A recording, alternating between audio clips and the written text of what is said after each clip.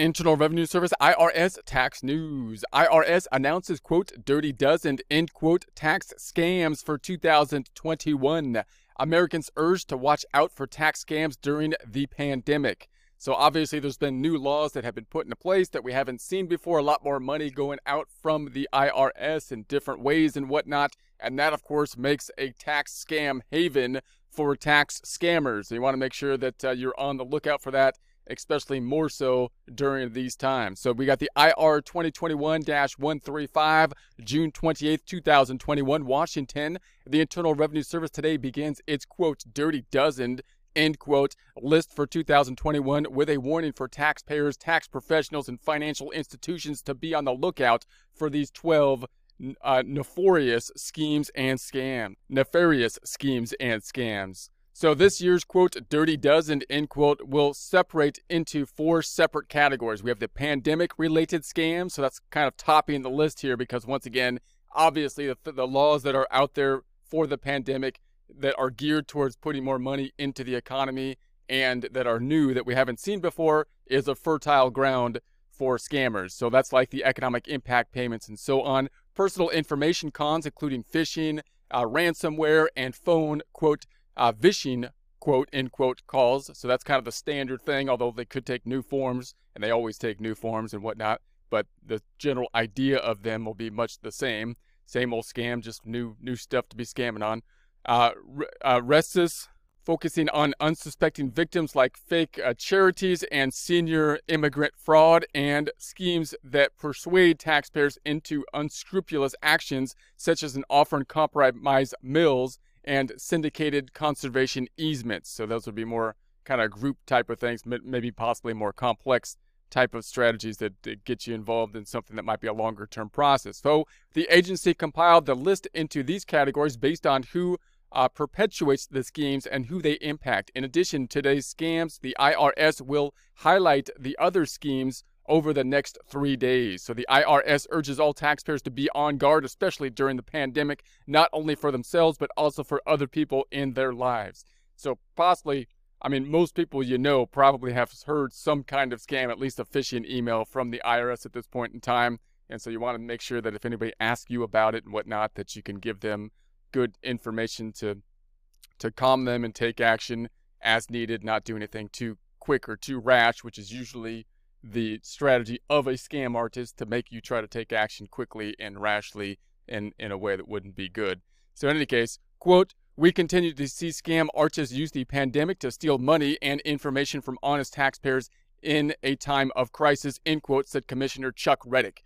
And obviously, as that's clearly what's going to happen in a situation of crisis, because that's when the scam artists are going to be in there, because that's when the money is going to be flowing. So that's just the reality of the way things are.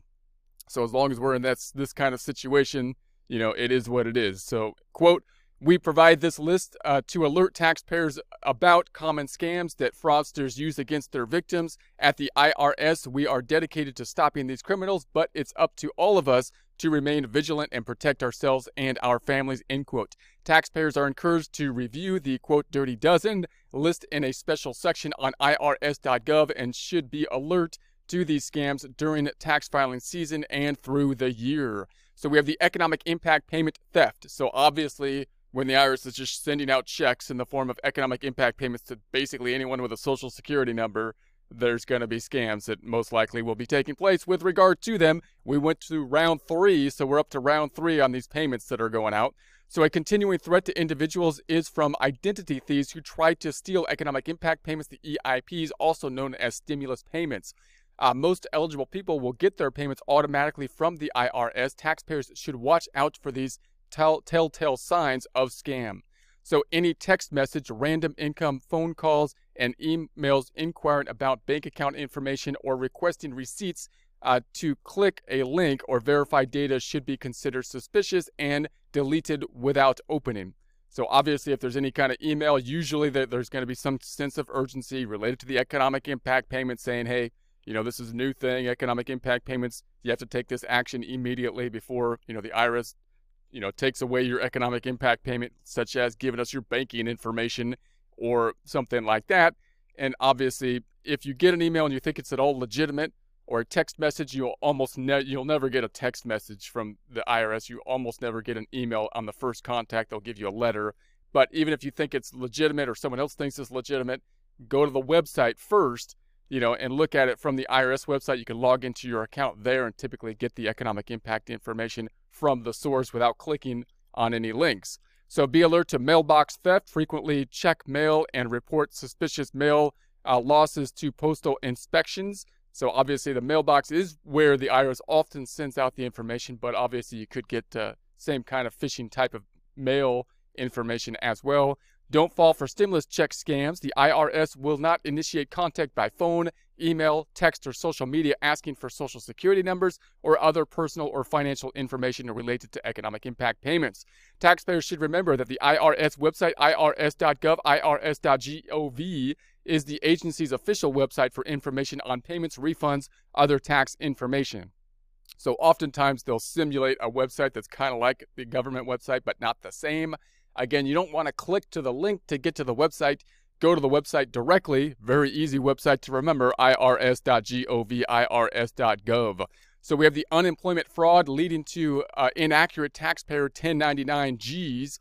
Because of the COVID-19 pandemic, many taxpayers lost their jobs and received unemployment compensation from their state. However, scammers also took advantage of the pandemic for filing fraudulent claims for unemployment compensation using stolen personal information of individuals who had not filed claims. So it's quite possible, it's happened many times, that people file claims for unemployment fraudulently by stealing information, filing the claim for unemployment, collecting the unemployment, meaning the person that should have got the unemployment, the social security number and name that they used, wasn't the one actually receiving it. So that causes problems to the person whose social security number was used, possibly tax problems that could be related to that as well. So in any case, payments made on these fraudulent claims went to the identity thieves. The IRS reminds taxpayers to be on the lookout for receiving a Form 1099-G reporting unemployment compensation that they didn't receive.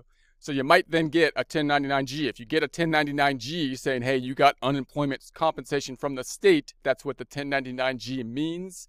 But you didn't actually get any unemployment compensation from the state because you didn't file for unemployment, then that's a good indication that someone else fraudulently filed for unemployment on your behalf and they got the payments.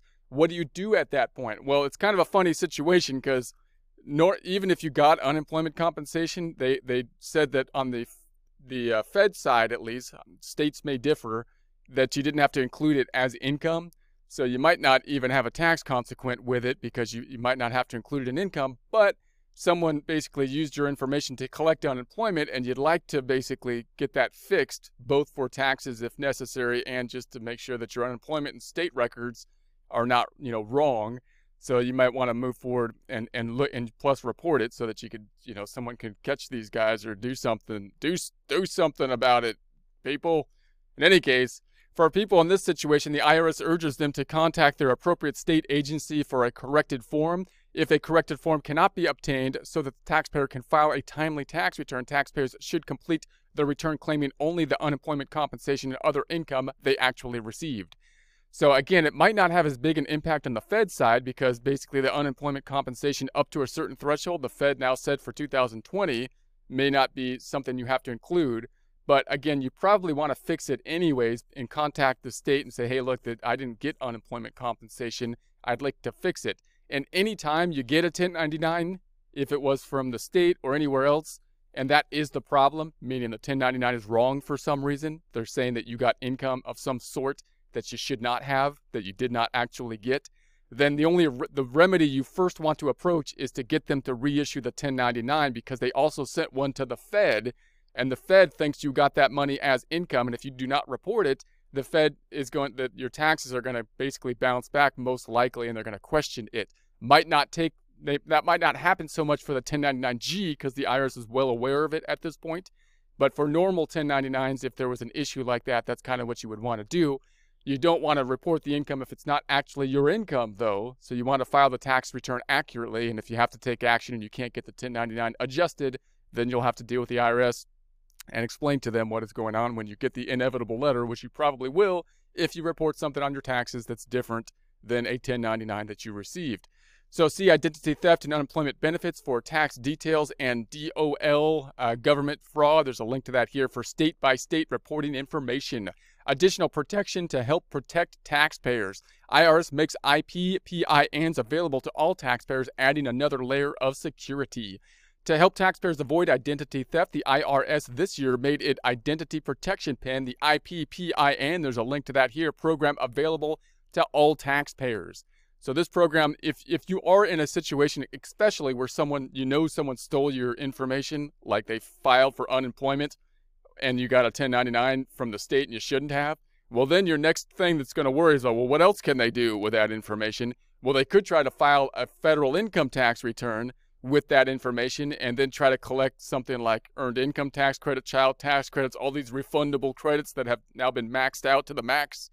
And so you don't want them to do that, because if they do, then you won't be able to file the tax return, because when you do, it'll be doubled up and it'll cause you problems. So if someone else has your information, you can proactively or preemptively sign up for a PIN, which is kind of like a second Social Security for the IRS, so that you would need that second PIN to file for the tax return. And just about anybody, that might actually be a good thing for almost anybody, considering the fact that basically, Social Security numbers being something we've had for our entire lives and have to give away constantly to institutions may be compromised quite likely. So you might, this could be a good setup, because then they change this PIN every year, I think. So that would make sense. That's how a Social Security number might actually work, because if they changed it yearly, so you have a different Social Security number, which would make it harder. But in any case, previously, it was available only to the victims of ID theft or taxpayers in certain states. The IPPIN is a 6-digit code known only to the taxpayer and the IRS. It helps prevent identity thieves from filing fraudulent tax returns using the taxpayer's personal identity information. Using an IPPIN is, in essence, a way to lock a tax account. The IPPIN serves as the key to opening that account. Electronic returns that do not contain the correct IPPIN will be rejected, and paper returns will go through additional scrutiny for fraud. Reducing fraud, the IRS and the Security Summit, there's a link to the Security Summit here, partners in the states and the private sector tax community have made changes to help reduce identity theft related refund fraud that are noticeable to the average person filing a tax return. The Security Summit to me always sounds like some kind of superhero organization. I don't know why. It's the Security Summit coming to rescue here. The Security Summit. Here's what they have down here. Tax software providers agree to strengthen password protocols. This is the first line of defense for these companies to make sure their products are secure. State tax agencies began asking for taxpayer driver's license numbers as another way for people to prove their identity. The IRS limited the number of tax refunds going to financial accounts or addresses. The IRS masked personal information from tax transcripts. Multi-factor authentication can also help. So that's that thing where you can get a text message from your phone, whatever, every time you want to sign into something. You're supposed to do that because that helps. So it is important for taxpayers filing a 2021 to know that online tax software products available to both taxpayers and tax professionals will contain options for multi-factor authentication. So obviously tax software, of all the things you're going to do, because you could do that for social media and whatnot, and your Facebook account and your book of faces that you have faces in it, and then Twitter. But clearly you'd want to do it with your tax software, have this multi-factor authentication, because it has the personal information in it. More personal, well, maybe not more personal, but like number-wise, Social Security number more personal than the book of faces even. So multi-factor authentication allows users to better protect online accounts. One way this is accomplished is by requiring a security code sent to a mobile phone in addition to the username and password used to access the account. The IRS and its Security Summit partners have formed an information sharing center that allows them to quickly identify emerging scams and react to protect taxpayers.